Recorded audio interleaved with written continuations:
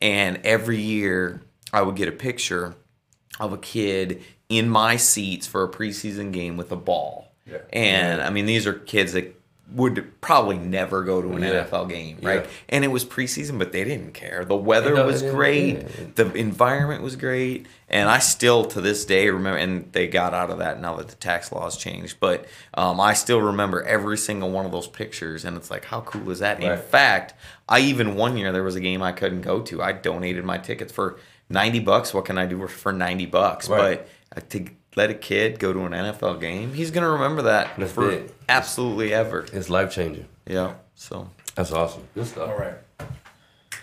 That's going to make some good B-roll.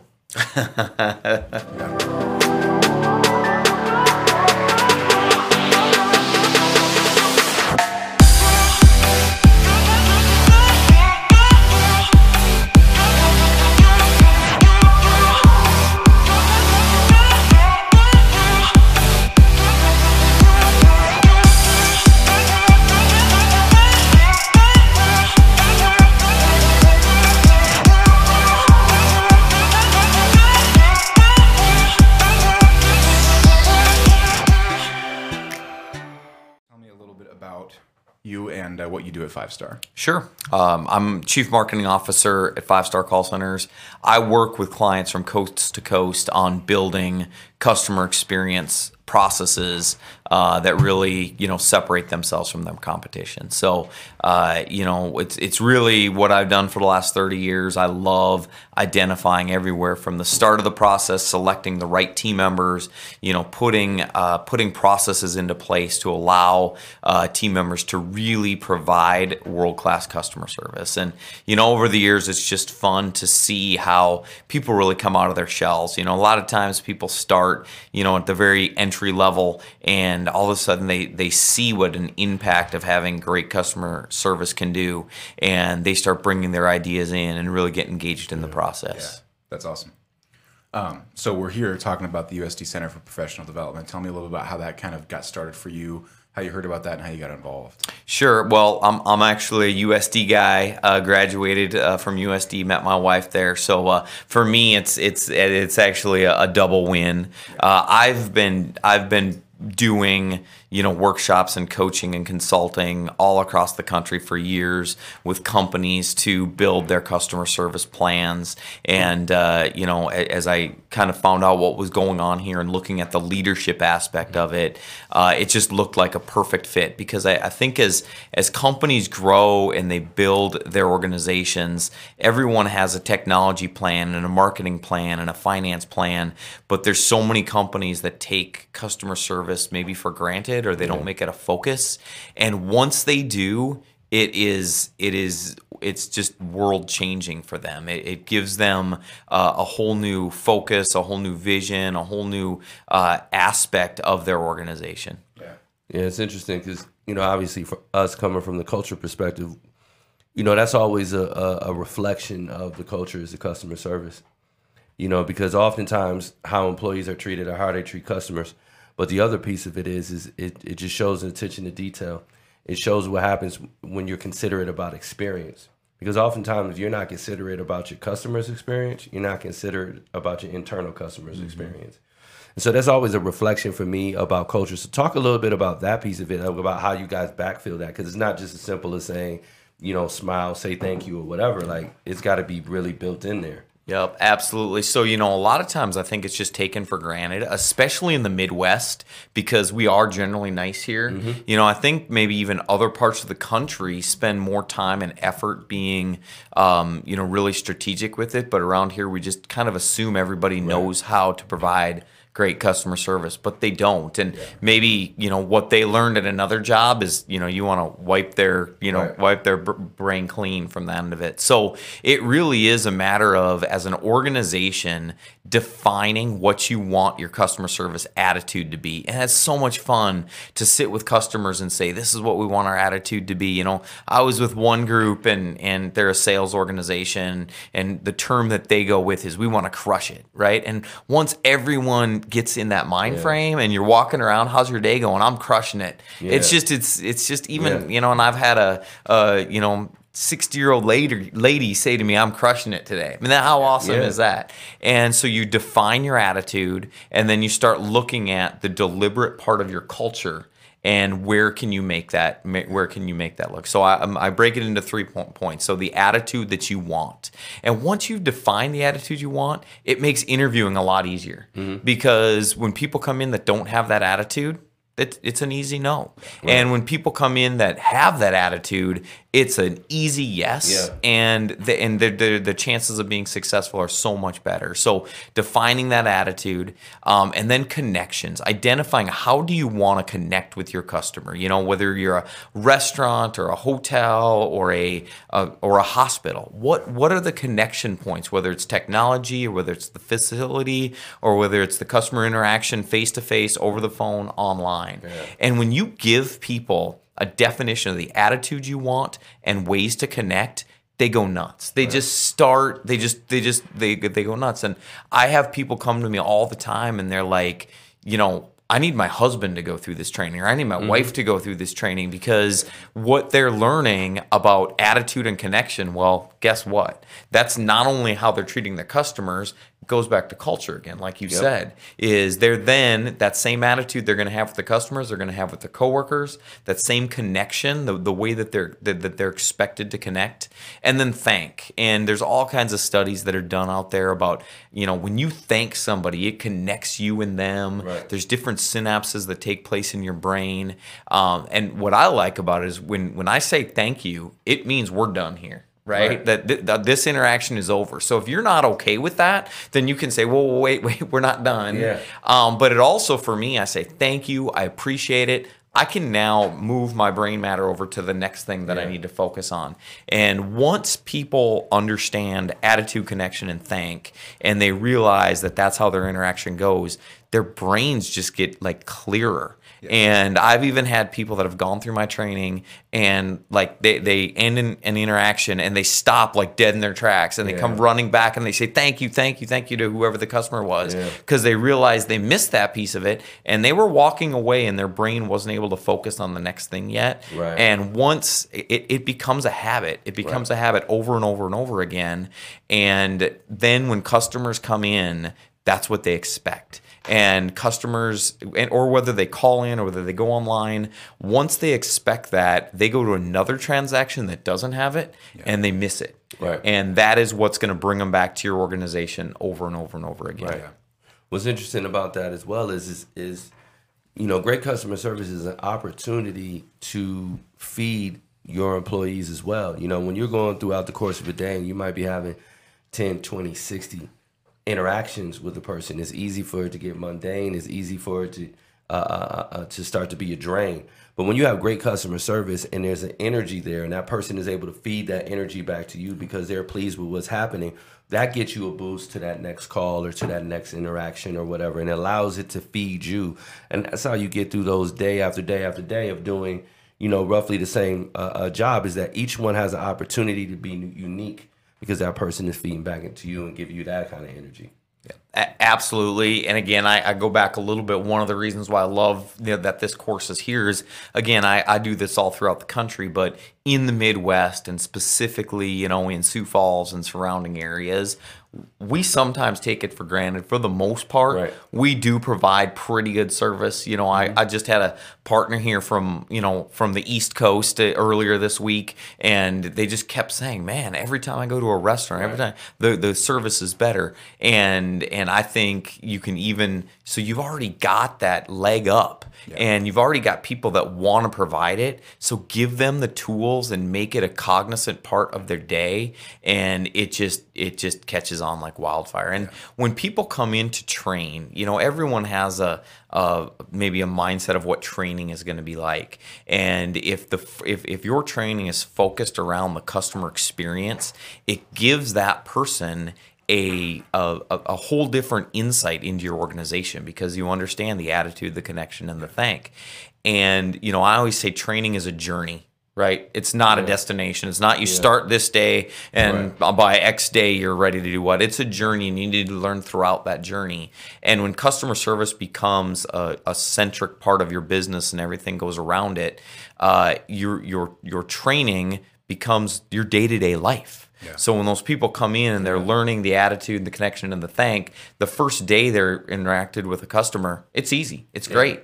It really is a pain point to me when training does not mirror the job. You know, people will come in, go through a couple weeks of training, do great, and then their first day on the job is totally different. Yes. And it's like, why? You know, I mean, you kind of, back to the culture, unfortunately, you set that person up for failure or for stress, and not on purpose, but it does happen. So I tell people, try to make training as an onboarding, the entire onboarding journey, as much like their normal day-to-day as you possibly can.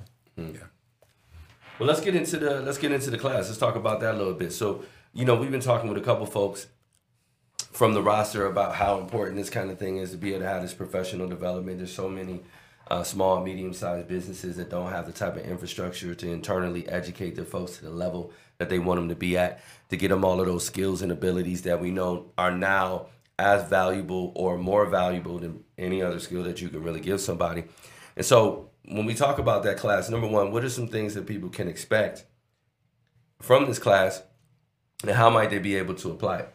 Yeah, so, you know, I always start with a state of customer service, which, you know, I go to conferences all throughout the country, and, you know, customer service is everywhere from face-to-face interactions, it's interactions online, it's chat, it's social media, it's phone calls, and things like that. So I really like to go through and identify some best-in-class, you know, services and things like that. And usually that's where people love to interact and talk about, you know, companies they like, or companies that don't like. You know, I mean, sometimes the best way to look at it is what not to do. Right. So I really try to level set and look at, you know, the state of customer service, where we're at as a society, and what things we can do. You know, the golden rule doesn't apply anymore. It's the platinum rule. You know, the golden rule is, you know, treat those the way, you know, you want to be treated. It's actually treat those the way they want to be treated. Treat those the way they want to be treated, because a millennial maybe doesn't want to be treated the same way I do, or a Z or a boomer or whatever the case might be. So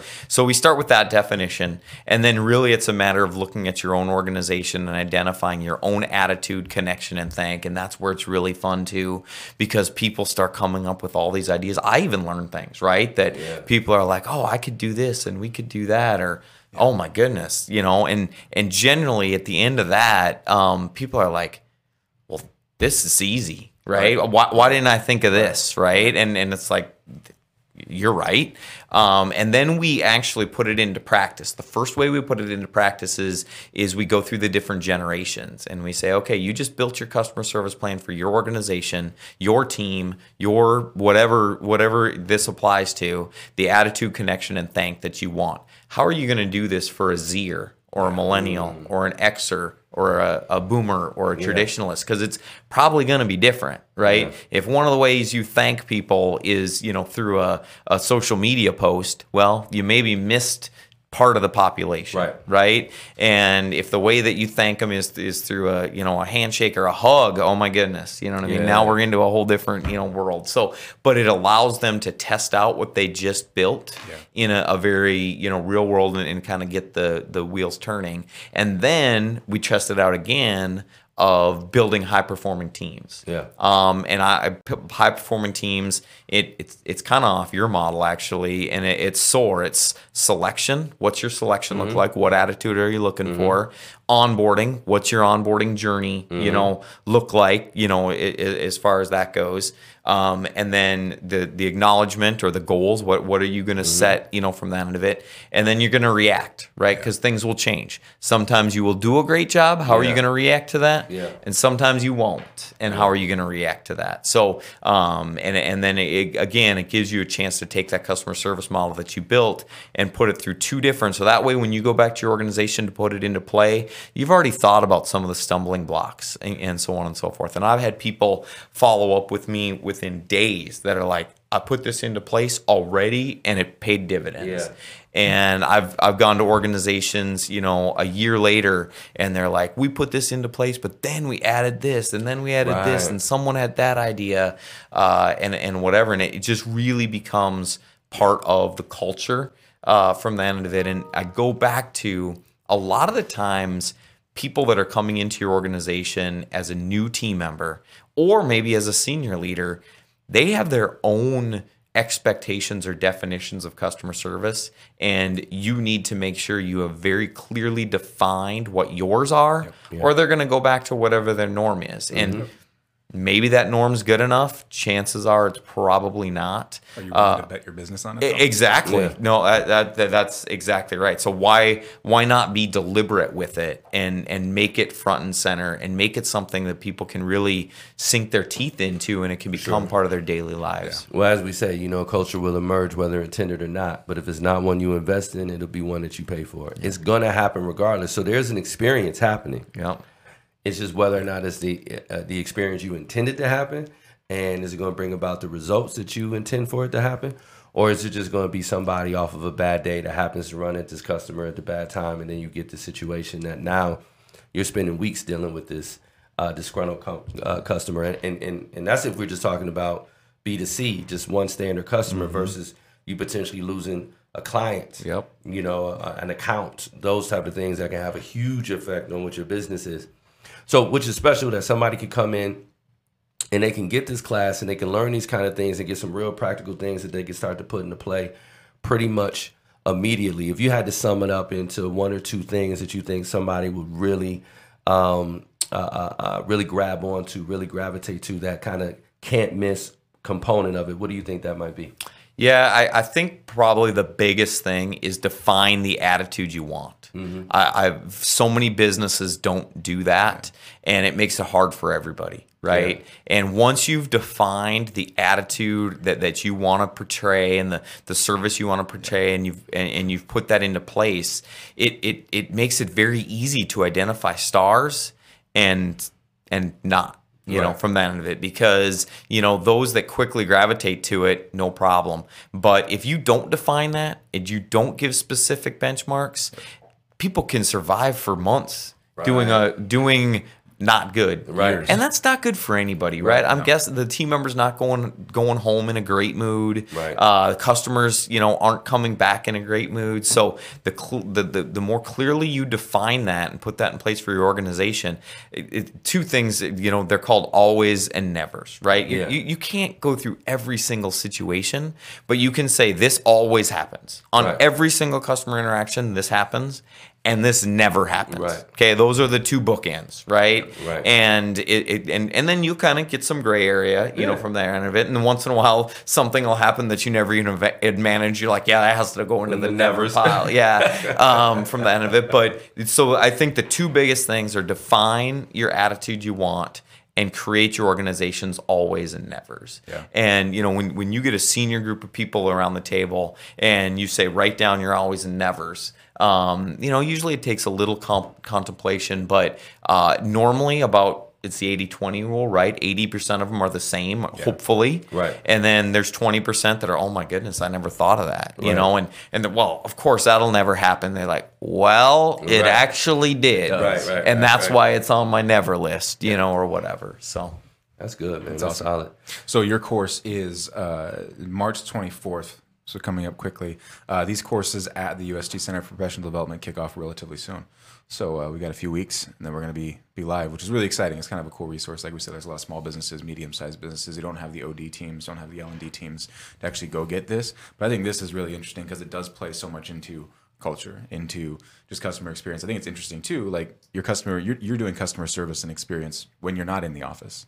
Everybody's a critic. Everybody's got the ability to review your business, communicate with your business on Instagram, Twitter, Facebook, etc. So it really has to be intentional, which really ties into a lot of stuff that we talk about at Think 3D. So awesome. Anything else that you want to plug? This is the time. One thing that you actually said that you'd talked about B2B versus, B2C, and it kind of closes the loop on what you said is, 20 years ago, if you gave somebody, bad experience, everyone used to say, oh, bad experience, you tell 10 people, good experience, you tell one. Okay. Now with social media, millions, right? Literally, a bad experience, you tell, millions of people. Yep. And I will also say with a good experience, you're telling just as many people, right? Yeah. And if you go out and do it, so it is magnified. Customer experience is absolutely magnified. And the other thing is, in today's world, it is really the only way to differentiate your company long term. Right. I mean, you look at technology changes, a new phone comes out, whatever the good, in 6 months, somebody else will have, whatever. But if you build a culture and an organization of great customer experience, and like you said, it flows down into the entire culture, good luck replicating it. I say that all the time. Not that you can't, but it's going to take work. And customers are so savvy these days. They know. They can walk in. The customers can walk in, and within 5 seconds, they know if you're dedicated to serving and to experience or not. Maybe quicker than them. They might pull into the parking lot and see something and realize that that's the case. But we as humans have become so just precise at gathering and information that I'm telling you, and that's the other thing I love is after these courses, when I follow up with people, they're like, yeah, I get it. Now I walk into a store and I know within 5 seconds what my service is going to be like. My wife hates going with me some places because just the way my brain works, it is just analyzing the entire experience in detail. And so it's just like, well, now why would you? And so she's like, listen, you're not on the clock. Just I can't help it. But you make such a great point, which is people can always buy what you can buy. They can't necessarily build what you can build. And that's why you have to build these things for real. And you go back to the class. That's just one of the great things about South Dakota is that this is accessible to everybody, that someone can go to, there's 14 classes listed or 12 classes listed depending on the number of days, and you can go to these and for a minimal investment in time and energy and money, really become an expert in an area and separate yourself and your business in a way that not a lot of places is this an option. It really isn't an option a lot of places. This is cool. It's a great arbitrage of knowledge. I love that. So yeah, we got a lot of cool things coming up. Go make sure you check out these at the USD Center for Professional Development website and our podcast page. We're going to have links in all the descriptions for that. Thanks for coming by, man. Yeah, great to be here. Appreciate it. Good stuff. We appreciate you guys. If you're listening in, let us know what you think. Drop us a line. Hit us with a comment. Otherwise, we'll catch you guys soon. We're out. Easy peasy. Piece of cake.